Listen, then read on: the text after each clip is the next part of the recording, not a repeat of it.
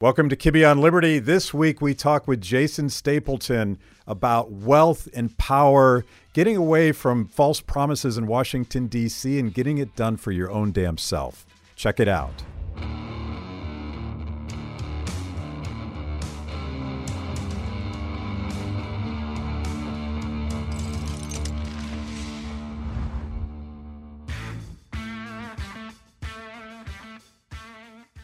So did you fly in this morning? Actually, last night. Yep. Yeah.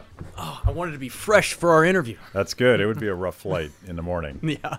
It's about 5 hours from 4 hours and a half from LA. So, but happy to be here. Yeah, it's good to have you. Like we first talked at Freedom Fest, and you were in the midst of the Jason Stapleton show, and it's been really successful for you. Give us a sense for how big that is. I think we're running 15 or 20,000 listeners a day now, and if you count all the platforms and stuff that we're out on, and I had no idea when I started that show. I essentially just wanted an outlet to talk about something. I owned a company that dealt with currency trading, and so I knew a lot about politics and how central banks affect currency prices, and I kind of had my own views on the way things should work, and I wanted a way to talk about that, and you couldn't really do that in my business because that's not what people were paying me for. So I started this podcast and just said, well, I'm gonna say what's on my mind, and we did that. Started that in 2014, and we built into the election, and it kind of blew up, and I built a studio out in Kansas, and it was, I'm still shocked that it's as popular as it is. All I do really is get on there and talk about what I think is important. Yeah. And people, for some reason, listen. Yeah, and it started off as basically a small libertarian perspective on stuff that was happening, arguments that people were having. But tell us about the evolution, because you're in the process of rebranding yourself yet again. Yeah, I don't want to. I took a look at the show. So after the election, we were starting to build it out, and I was getting tired of coming in and bashing on politics and politicians all the time, because I don't know, I'm a relatively upbeat person. I'm an optimistic person by nature, and to go in and just all this negativity, I'm putting that in my brain every day. I'm looking at news and trying to find out what makes me angry, because I know that will rile the crowd up, and that's what they want to hear. And I said, I don't want to do this anymore. Like what does this really mean to me? And I have really 5 basic principles that are not just political philosophy to me, but are really life philosophy: limited government, individualism, peace, tolerance, and free markets. And I think anybody who ascribes to that type of living and those beliefs, those are the beliefs that create the most amount of opportunity for the most amount of people. And I realized that a lot of my audience had absolutely no desire in applying those principles to their lives. They just wanted to come in and bitch about politics. Yeah. And so I made a decision that I was going to change the show. And so we decided we were no longer going to talk about that, and we were going to look at these principles and these ideas more of how do we begin to use them to change ourselves, and by that, by doing that, change our culture. Yeah. And I know if we can do those two things, that politics changes on its own. So I have, you have 5 rules, I have 6. You have 5 principles, I have 6 rules, and this, of course, was before Jordan Peterson came up with 12 rules. But my joke about the rules that define libertarianism is that I stole them from your mom.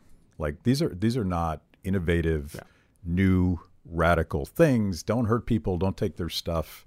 Work for it. Like these are things that your mom told you if she was doing her job, and she, by the way, stole them from her mom. And these principles go back all the way to when humans were trying to figure out how to live in peaceful coexistence. And this, of course, and I have to say this because this is how people drink on this show. This is a Hayekian principle of spontaneous evolution. Right. So give them a minute. We usually drink on this show, but it may be a little early for that. But to me, getting out of what you're describing, I would call it like the libertarian ghetto, like where there's this small group of people that argue about the non-aggression principle and whether or not 6-year-olds with automatic weapons on heroin should be allowed to drive. Right. These are the questions. Those are the big questions of the day, by the way, people. Big questions. And if anyone has the answer to that, I'd love to know, because I'm skeptical that they should be allowed to drive. But let's get out of that, and let's apply the things that I think are human values. They're definitely American values. I think they're human values. And I think these are values that would appeal to young people who are trying to figure out where they belong in the world. But if it's just politics, everybody goes back to their tribes and starts fighting with each other. And that is true. And I wanted to make one mention. Every once in a while you read something or you hear something and you're like, man, why didn't I think of that? And that phrase, don't hurt people and don't take their stuff, that was the title of one of your books that I read years ago. I just remember thinking, man, that's incredible. You could wrap up my life, but really that my way of thinking in that sentence. And it's funny because when I use that, living in LA, a lot of left-wing people out there, and when they start talking about what they believe, that's the line I use. Fundamentally, this is what I believe. Don't hurt people, don't take their stuff. And it's amazing. 100 out of 100 people go, I totally agree with that. Yeah. And now we have a bridge with which to any other discussion that stems from that, I can always go back to, well, don't hurt people, don't take their stuff. So, but I agree with you that the focus needs to be on how do we apply these in life, not how do we debate. There's always room for a philosophical discussion if you want to have one. I just get tired of having those because I don't know how you get from where we are now to having privately owned roads. To me, it's far more important that you create more wealth and influence in your own life, because that's going to create far more freedom than privatizing all the roads. I happen to believe that the amount of money that you have is directly tied to how much freedom you have, because you can't move, you can't go, even if you have the ability, even if it's there, like nobody's restricting you. If you don't have the money, you can't do it. And so having that is critical. It's a critical component that everybody overlooks. And I'm not entirely sure why.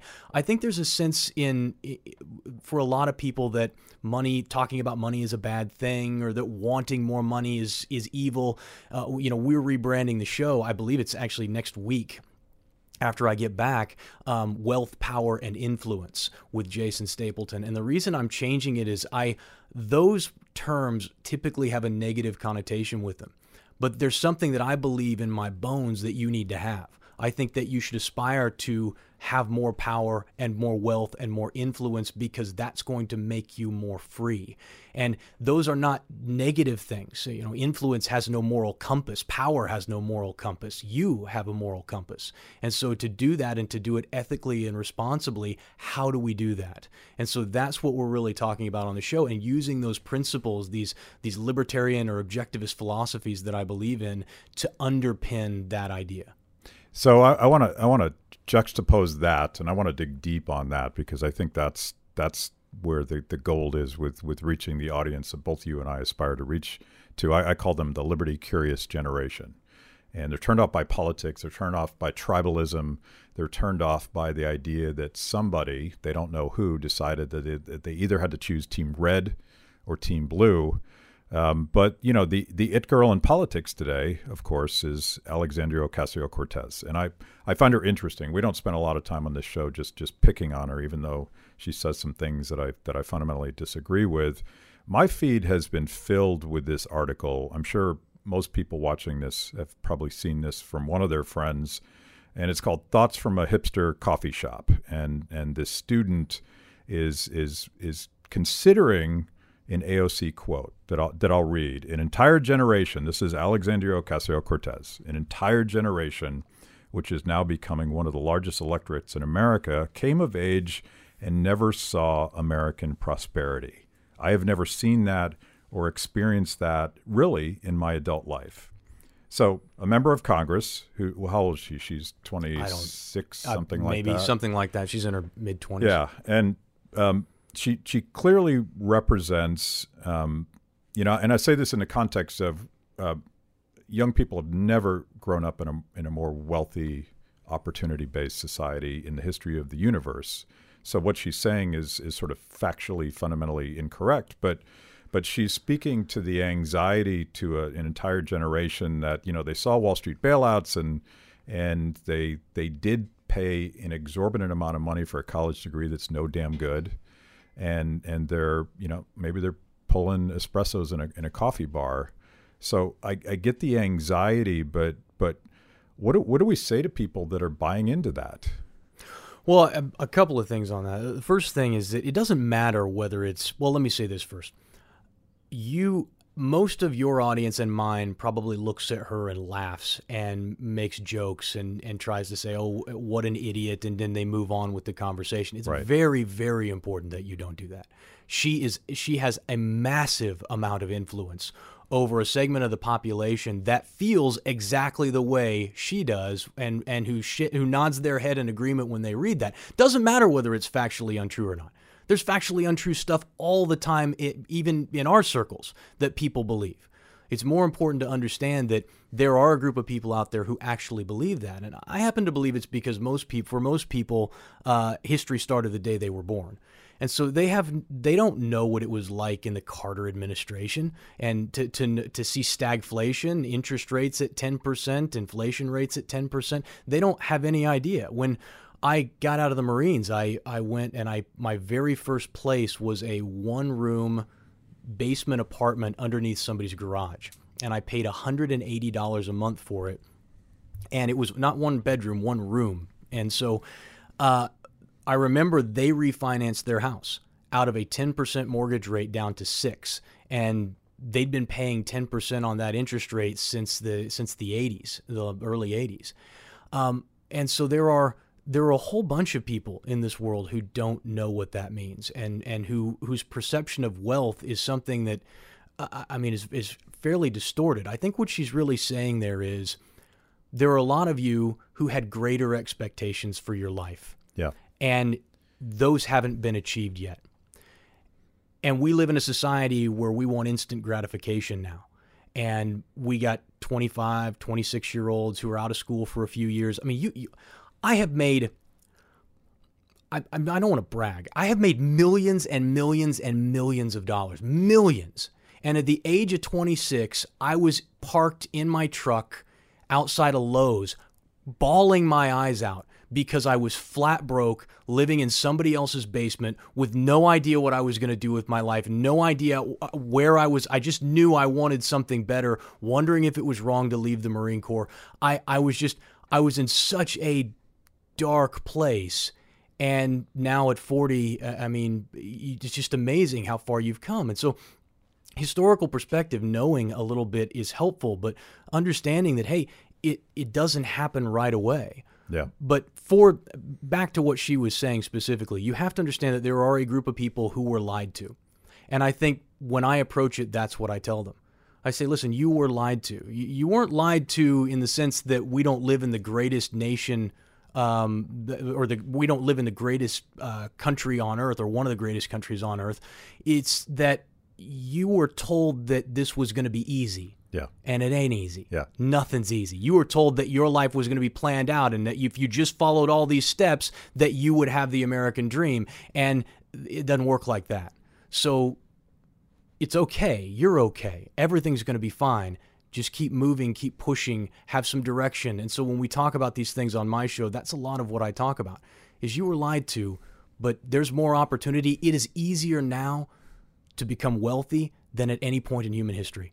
There's this great, and I think about this in the context of how politics corrupts our responsibilities to go out there and get what we want. And there was this great interview with Bob Dylan and Jan Wenner, I think is how you say his name, but he's the founder of Rolling Stone magazine, old hippie lefty guy, and he was worried about the George W. Bush administration. They're talking, I think, primarily about war. And by the way, you can't find this interview unless you have a paper copy, because Bob Dylan didn't give him the answer he wanted, because he ultimately said, politics is not going to solve this problem. You have to do it for your own damn self. And that's stuck in my mind ever since then, because that is the essence of the human condition. Any politician, Alexandria Ocasio-Cortez, Elizabeth Warren, Donald Trump, they all promise that they're going to make your life better, but but that's bullshit. Yeah. Like, you're going to make your life better. That's right. And maybe your wife and your family and your friends, they're going to help lift you up. But if you don't take the first step, don't expect anyone else to do it for you. There's a saying, I don't know who originally said it, but the saying goes, everyone's walking around with their umbilical cord hanging out, looking for someplace to plug it in. And I find that to be shockingly true from almost everybody.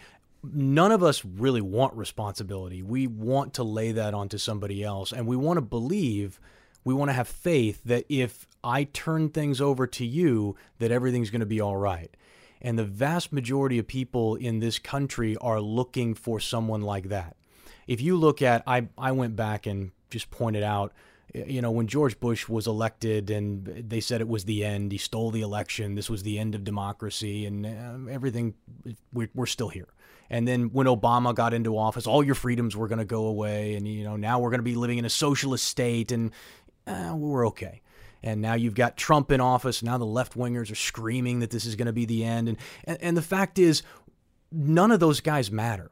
They just don't. I was eating for a while. I was a hired gun. I did security work in Iraq and Afghanistan. And one day I was coming down, there was a building that we all lived in on the streets in Erbil, which is in northern Iraq. And I come down, I lived in the house that had the kitchen in it. And in the kitchen, they had a guy who would come and he would basically cook you pretty much whatever you wanted, eggs, bacon, that kind of stuff.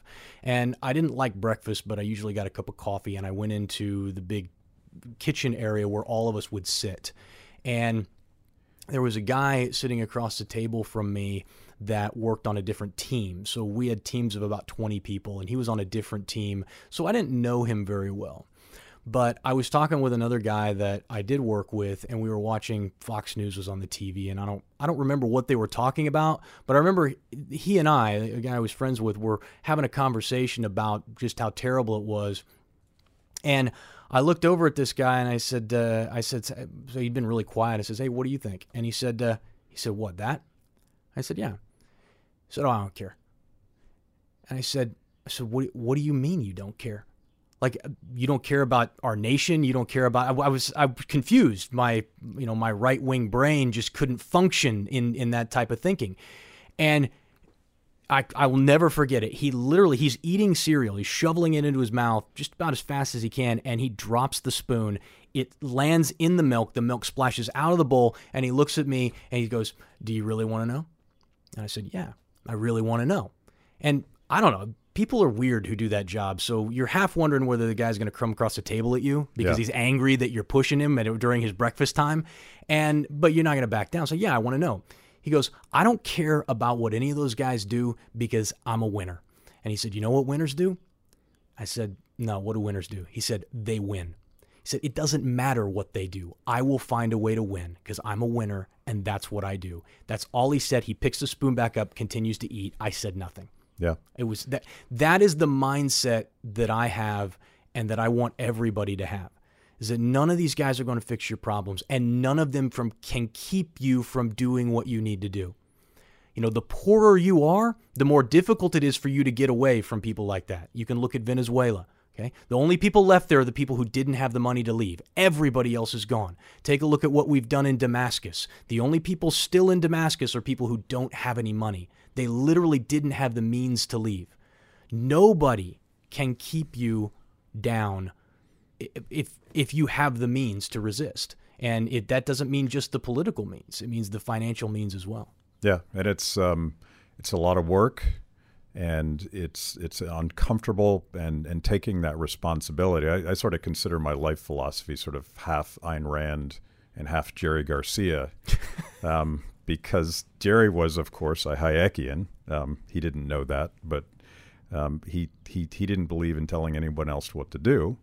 And Rand gets a bad rap because she focuses on individualism and she calls it selfishness. But what she's really talking about is that personal responsibility when you look in the mirror and you're like, something's not right. Something's not right with my life. Something's not right with society. Whatever it is, whatever the problem is, objectivism or at least Rand's moral philosophy, whatever you want to call that, was all about the responsibility of individualism, of freedom, the freedom to actually fix a problem.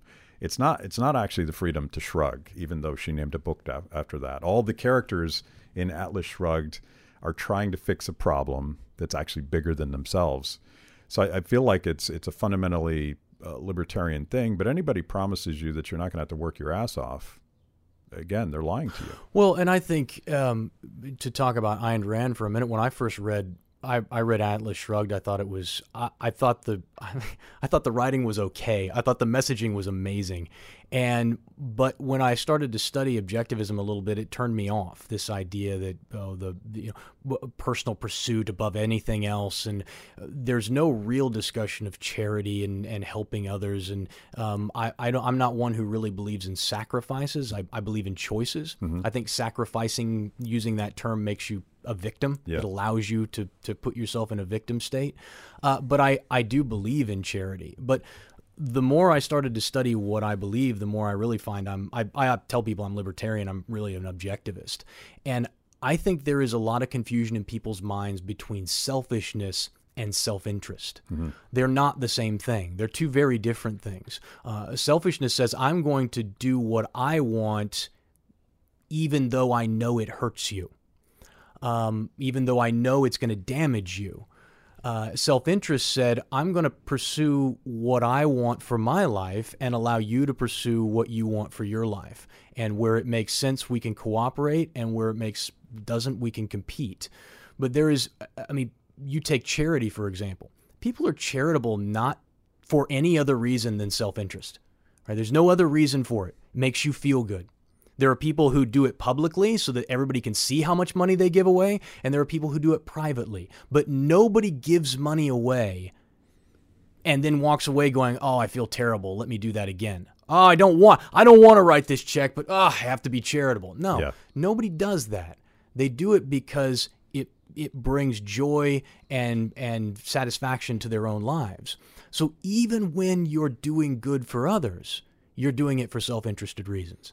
So I think once you make that distinction, people feel more comfortable with saying, yeah, I'm going to pursue what I want. And that makes Ayn Rand's message resonate with me in a way that it didn't before. A couple things about charity is I think localism and charity go together. The idea that you would want to help somebody or some nation or some community or some problem that you have no context for.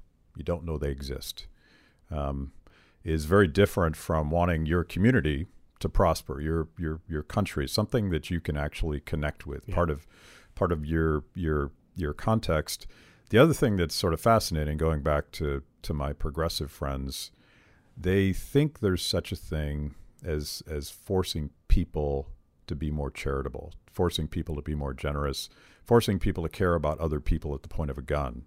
And I've never got it. Like it's a choice that you make, and it can't be a forced choice. Well, to me, it's a form of selfishness, is what it is. For you to suggest that I think this is important, and therefore you need to give money to the thing I think is important, is selfish. If you want to take a look at Bernie Sanders, I don't. He'll be in the news. He's going to be around. I would respect Bernie a lot more if he lived his values. If he was somebody who legitimately said, there are poor people out there, we need to help them, and he was giving as much of his own money away as he possibly could in order to try and help these different charities, but he doesn't do that. He gives very little money away, and when he does, he gives it to political campaigns, not to the poor. Yeah. And so...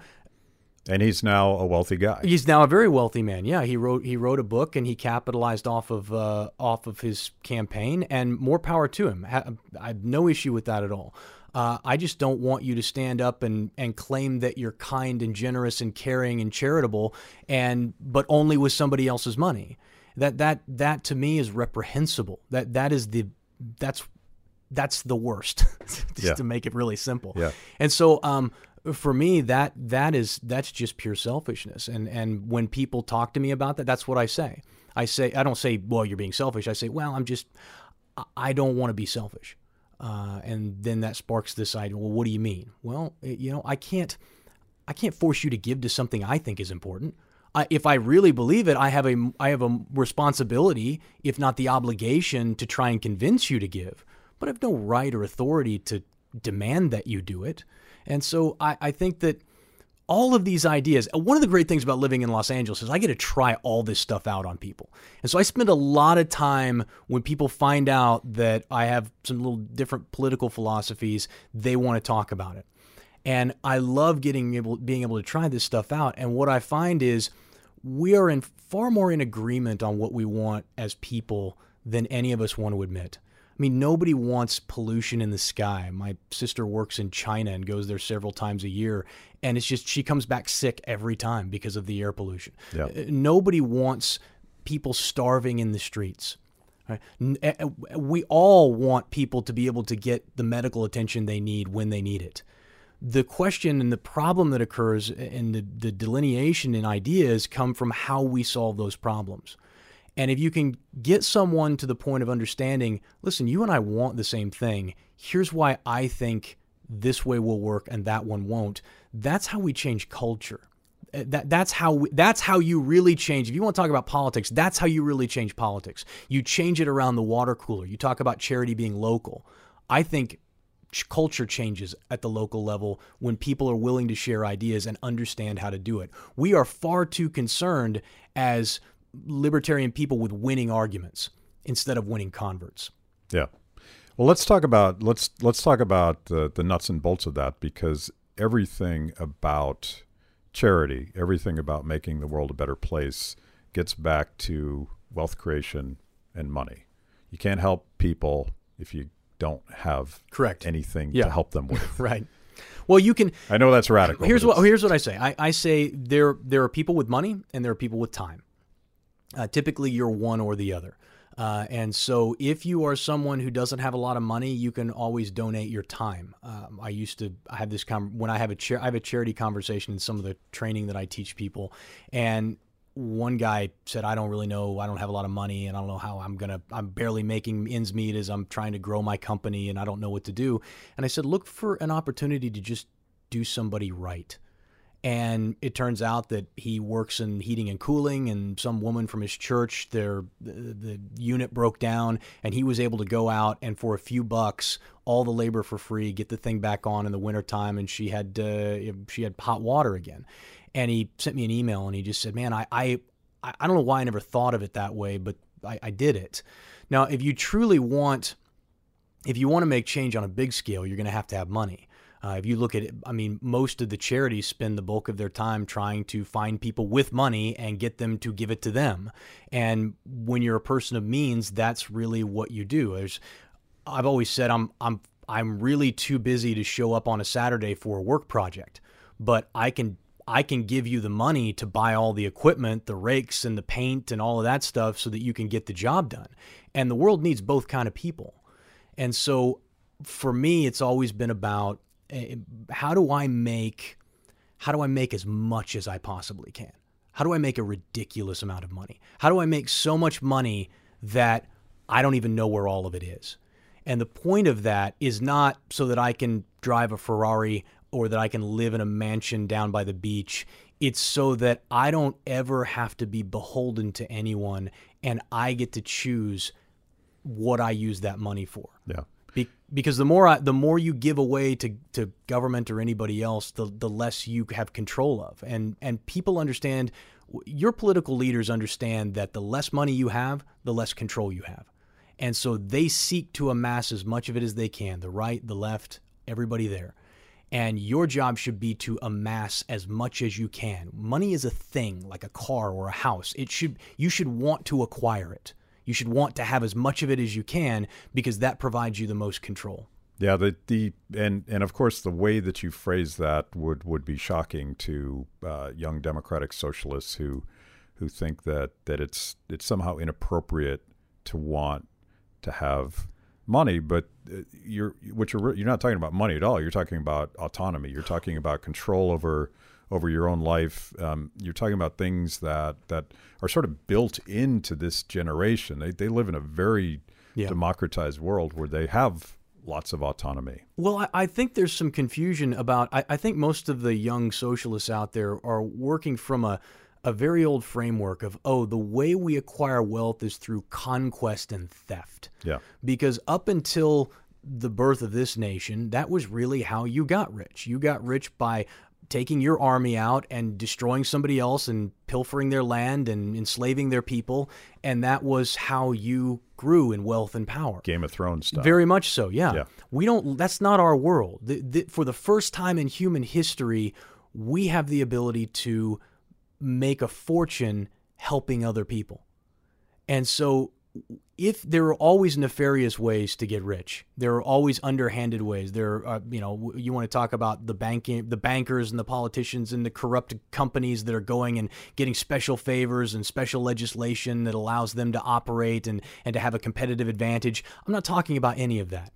I'm talking about you being able to go out and solve a problem worthy of being solved, and then someone paying you an outrageous amount of money because they derived far more in value from what you gave them than what they gave you. And so when we talk about amassing wealth, I'm not talking about screwing people over. I'm talking about finding a way to provide value to the world that people are willing to compensate you for. I think this is one of the reasons why the progressive left, I didn't really see this coming, but it makes perfect sense to me now. The way that they attack the gig economy, the way that they go after Uber drivers and the way they go after Airbnb and Thumbtack or whatever those decentralized structures by which a young person can create wealth, create their own destiny, because they choose the jobs they want to work for. They don't have a boss in the sense that you and I did when we were young. They build it a la carte in a way that eliminates the need for unionism, eliminates the need for government support programs that sort of transfer that power to the middleman, the government. Well, and take AOC's comment that you read earlier. It's clear she's angry that she doesn't have more money. Yet she lives in a nation where that's as easy to come by now as it's ever been. I mean, I remember when I set up my first website, I was in Afghanistan and I was on what was essentially a dial-up connection. And at that point, there were maybe some of your audience, they're not into this, but there are drag and drop web builders now that you could literally have a website up in 3 hours and it would look decent. It wouldn't look terrible. Mm-hmm. I can remember sitting in Afghanistan and I had like 3 browser windows open and I was looking at what's the code to change the color of the background of this website? And then I would find the code in the back office of the website and the 80 pages of code, and I would make a change, and then I would hit refresh, and I would wait 30 seconds, and then I would realize that didn't work. So then I would go back, and I would change it back again, wait another 30 seconds. It took me, it was so painful and so difficult. When I first started streaming video online, most people couldn't watch it. We were still at a stage where, especially if you were overseas anywhere, live streaming was not a thing, and certainly not on your phone. Now, good grief, you can have a website up in an hour. You can literally open your phone up and start recording and messaging and building a brand and a reputation online. That's all new, and it's all free. It costs you nothing. The phone's already in your pocket. YouTube's free. There's no excuse. If you are poor in America today, it's because you don't want it. It's because you don't have the drive or the ambition or the willingness to risk. That's the only reason. That's it. So if you're going to be poor and you want to stay poor, accept it and don't be angry, or go out and get it, because it's easier now than it's ever been. The president's flying over as we speak. Yeah, no doubt. There we go. Is that really? That's the president? It probably is, actually. Because can I say where we're at? Yeah. Okay, you're really close to the Capitol. Yeah. We're like a stone's throw. We're 3 blocks from the Capitol, the Death Star, as I like to call it. We probably should be in a bunker in Idaho if we really were living our values. I got to tell you, you being here in Washington D.C. Every time I come here, I went and walked around the mall last night. I just think the mall's beautiful at night, and it's not too humid and nasty out here yet, so it was a nice walk, and. I don't know. I have some really good memories from being here, because the last time I was here, we were filming that TV show, The Tesla Files, and I had a really great time on that. But there is just this is really the seed of corruption in America. It all kind of centers here. Yeah. And I don't know, that humidity just makes you feel a little sticky and a little dirty. Well, you walk down any street in this city, and you see the largesse of big government. There's all of these special interests, and they're not ideological at all, even though some special interests affiliate with the Democrats and some with Republicans. They're all looking to get a seat at the table before the rest of us. Right. And this ties directly to what we're talking about, because if you think that there's a piece of legislation that's going to make your life better, you need to spend a day walking around D.C. looking at all of these alphabet associations and so-called charities that their entire job is to either screw their consumers or screw their competitors or game the system in a way that doesn't make it fair for everybody else. And I think I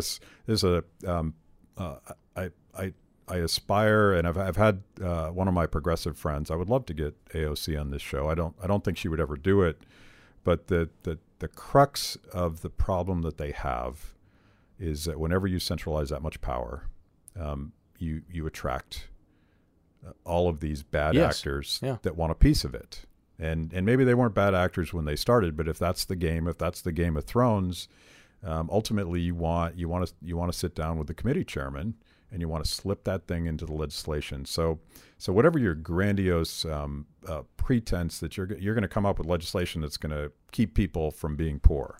Well, I think there's a misconception by a lot of people that their political leaders are spending their days dreaming up, how am I going to help my constituents? Right. I've got this burning desire to just make the people of Connecticut and make their lives better. And so what kind of legislation could we craft? What would really make a difference? And the fact is, all that legislation is being crafted by somebody else. Right. And it's being showed and delivered to them so that they can then put it on the floor for a vote. And if there's enough money flowing through, nobody even reads it. Yeah. And the more complex and the bigger it is, the more likely it is that nobody's going to read it. Nobody is looking out for you. Everybody, this goes back to this principle of self-interest, is that nobody is looking out for you. Everybody's looking out for number one. If they're going to do for you, it will be because emotionally, financially, physically, it benefits them. And so stop looking to those people to make your life better. They can't. Only you can do that. Self-interest is a human condition, and we can figure out the way that self-interest makes for a better society, or we can try to stifle it, and all you end up doing is creating someone like Nicolas Maduro. Yes. Well, and the great thing about the way we view the world, you and I, is that we don't suggest that you can't have a society where from each according to his need, from each according to his ability to his need. I just really botched that, but you get what I'm saying. Nothing wrong with it's a probably socialist. Good that you can't that I can't remember it spontaneously. But no, it's there's nothing saying you can't do that as long as it's voluntary. Yeah. I would have no issue with people who really, because there is a segment of the population that really doesn't care about the money. They do their job, they do work because they love it, and they want to live in a society where everyone is kind to each other and where everything is shared and community owned. There's a group of people like that. No reason why that can't exist, as long as people are free to come and go as they please. And so what I find is that doesn't produce innovation, that doesn't produce, it doesn't produce growth. It produces stagnation, and that the Xanadu, the Shangri-La that they think that they're creating, they're truly not. What they find is that there are a host of problems that tie directly to human nature that can't be fixed. There's actually, so I'm sort of sympathetic with people that there's a guy, I forget his name, but there's a guy in the Libertarian Party who calls himself a libertarian socialist, and he ran for chairman, and he was mostly just sort of booed because I think a lot of libertarians would view that as a fundamental contradiction. But of course the Marxist literature gets to that sort of romantic idea that you could have a stateless society, and part of it is fundamentally impossible. You can't have a stateless society without property rights, without a means of exchange, all the things that Marx sort of dreamed of. But they at least, if you agree that force is not an option, I'm all for you letting go out and try it. And there's actually there's communes that sort of experiment on this, where the entire community doesn't act unless they agree, which basically means that the government doesn't do anything, because almost nobody ever agrees. Like on everything. I can't. The only reason I agree with my wife is because she tells me what to think, and I say, yeah, that's exactly what I think. Right. Well, I've always said I believe in benevolent dictatorships as long as I'm the dictator. Right. And so I think that there are parts of our society that work really well under dictatorship. For example, corporate ownership. I would not run my company based on popular vote. We're going to do what I want to do, and I might look for input, but I decide. Yeah. That's a dictatorship, and that works really well for that piece. But I agree with you. I think that as long as it's voluntary, there's no reason. I've always said, I don't know if capitalism is the best system. I don't know. I just know it's the best one we've ever come up with. And it doesn't mean that modifying it wouldn't improve it. And I'm all for trying it out. So yeah, if you want to try, a little different style, or you want to try something completely new form, I think you should have the liberty and the freedom to do that. And the problem is in America is you can't step out. You can't say, hey, we want to try something different and see how this works. It's almost impossible. And that has really restricted, I think, our ability to create a freer and more open society. But I mean, that's why we talk about this stuff, is present some ideas and talk about how you can control yourself and your own destiny rather than looking to somebody else to provide for you. And by the way, either way, if you want to create the perfect nonviolent socialist vision that you think you understand, organizing people is a hell of a lot of work. And you would know, yeah. Leadership is a hell of a lot of work, and it gets back to the first principle we talked about. And I want to drill that home to everybody, no matter your ideology, whatever you're thinking about. If you're a libertarian and you're not out there working for it, you're not getting it done.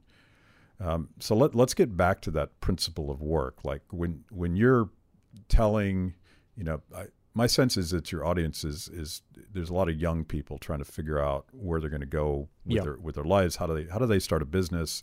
How do they get that sort of autonomy and define themselves? What do you tell them?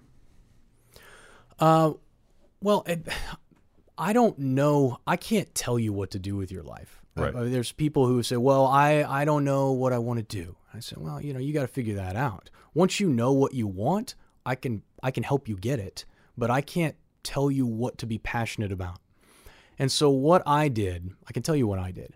What I did, and I sat down one day and I said, if I could do anything in the world, no restrictions, but I had to do it every day for the rest of my life, what would I want to do? I would have to be something that I could do at the age of 30, and it could also be something at the age of 80 that I could do and that I would enjoy and that I would want to get out of bed for.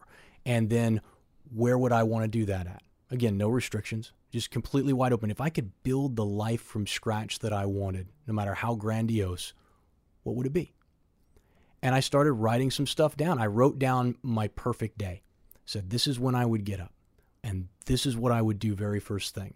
And then this is when I would go to work, and this is how long I would work for. And this is the kind of stuff that I think I would want to do during my day. And I listed it all out. And at the time, I decided that the first time I did it, I said, well, I think I would like to be in the financial services business. I said, I don't know what, broker, I don't have any idea, but I know that interests me. And so starting at about the age of 30, that's what I kind of started doing. Was I invested a lot of time and effort and energy into that. And then about 10 years later, I became bored with it.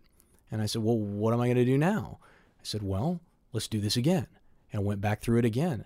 And I said, I built a lot of successful brands. I enjoy helping people more than anything else. Getting an email from somebody who says, what the advice you gave me helped change my life, and now I'm in a different place than I was. I'm much happier now. I'm much more successful. Whatever it is more rewarding to me than all of the money. And so I wanted to do something like that. And I believe so much in this idea of creating influence, amassing wealth so that you can be freer, that I decided I wanted to start a business, a consulting business that basically talked about that. So I don't know how to tell people what they want because everybody wants something different. But I can tell you that it's not going to come easy, that you're going to have to work for it. But what's really work? I mean, really, what do we do? Look at it. This is work. Yeah. Yeah. We're going to put this out, and a bunch of people are going to come listen to my show. My advertising rates are going to go up, and I'm going to make even more money. I literally sit in an air-conditioned studio and talk into a microphone or sit behind a video camera talking to people. I talk and I type. That's literally my entire job. I'm not out there grinding it in the fields. I'm not roofing a house in Georgia in July. I'm not doing any of that stuff. Okay? The idea of work today is so different than what it was a generation or two ago that I think, you really need to stop complaining. Yeah, you might have to work. I always said I got rich between 10 and 2. I worked my regular job, and starting at 10 p.m. to 2 a.m., that's when I worked on what I wanted to work on. That's how I built my brand and my business. If you're not willing to do that after you've been laying around in a chair all day, if you can't spend 3 or 4 hours working on your vision and sleeping a few less hours a night for a little while, then be satisfied. Be satisfied never achieving. Be satisfied with a level of mediocrity somewhere between total failure and your true potential, because that's where you're going to live along with 90% of the rest of the population. Just accept it because you're not willing to do what's necessary. Getting rich, having fame or success or whatever it is you want is a byproduct of 2 things. Number 1, knowing the cost. What is it going to cost for me to achieve this? And number 2, pay it. That's it. It's the same. Life is that way. Figure out what it costs to get what you want and then pay the price. If you're not willing to, then don't complain and cry, because we don't live in a world anymore where you're limited by your physical restrictions or, we don't have a shortage of time unless it's self-imposed. All of that is nonsense. It like I said, it's easier now than it's ever been. And by the way, so paying the price gets you to a point where you can actually wake up because you love your job. Yeah, I work 24 hours a day in my mind. Even when I'm sleeping, I'm thinking about stuff, but it's a freaking joy to do what I do. But it wasn't fun getting to where I am today. There was a price to be paid. No, I remember when I started my company, my first company, I got up at 4:30 every morning and I drove downtown and I worked until 3 or 4 in the afternoon, and then I came home. I spent a couple of hours with my kids, and then I would work until 10 o'clock at night. And I did that every day for like 4 or 5 years. And people look at me and they say, well, when do you sleep, man? Like your production level is so high. When do you sleep? And don't you get burned out? And yeah, there are times when I need to take a break. I'm not going to say but I love what I do. People talk about workaholics. I do what I love every day. I'm passionate about it. That's why I spend so much time on it. If I have a choice, that's what I want to do because that's what I love to do. And that's why I say, man, when you find that thing that you need, like you need air, like you can't take it away from me because my life, I couldn't live without that thing. That's where you need to go. That's the direction you need to go in. And the amazing thing is that you can make money doing anything. You want to you love underwater basket weaving. You just start it up. We can reach the whole world. I guarantee you there's at least 10,000 people out there who love underwater basket weaving or who'd be into it, right? And so that's the trick, is figuring out what you need. And if you don't know what that is, then you need to experience some more life. You need to get out of your comfort zone and see what the world has to offer. So give us a shameless plug. How do people get more Jason Stapleton if they're into that thing? Well, you can just search for Wealth, Power, and Influence on iTunes, and we've got the podcast there, and you can go to jasonstapleton.com. We've got, there's lots of stuff there talking about how to build wealth and increase your own business and stuff like that. And Instagram is @the Jason Stapleton. That's where I spend most of my time, and Yeah, if you want to see all of my ads that I run, you can go to Facebook, but I don't spend a lot of time there. Yeah.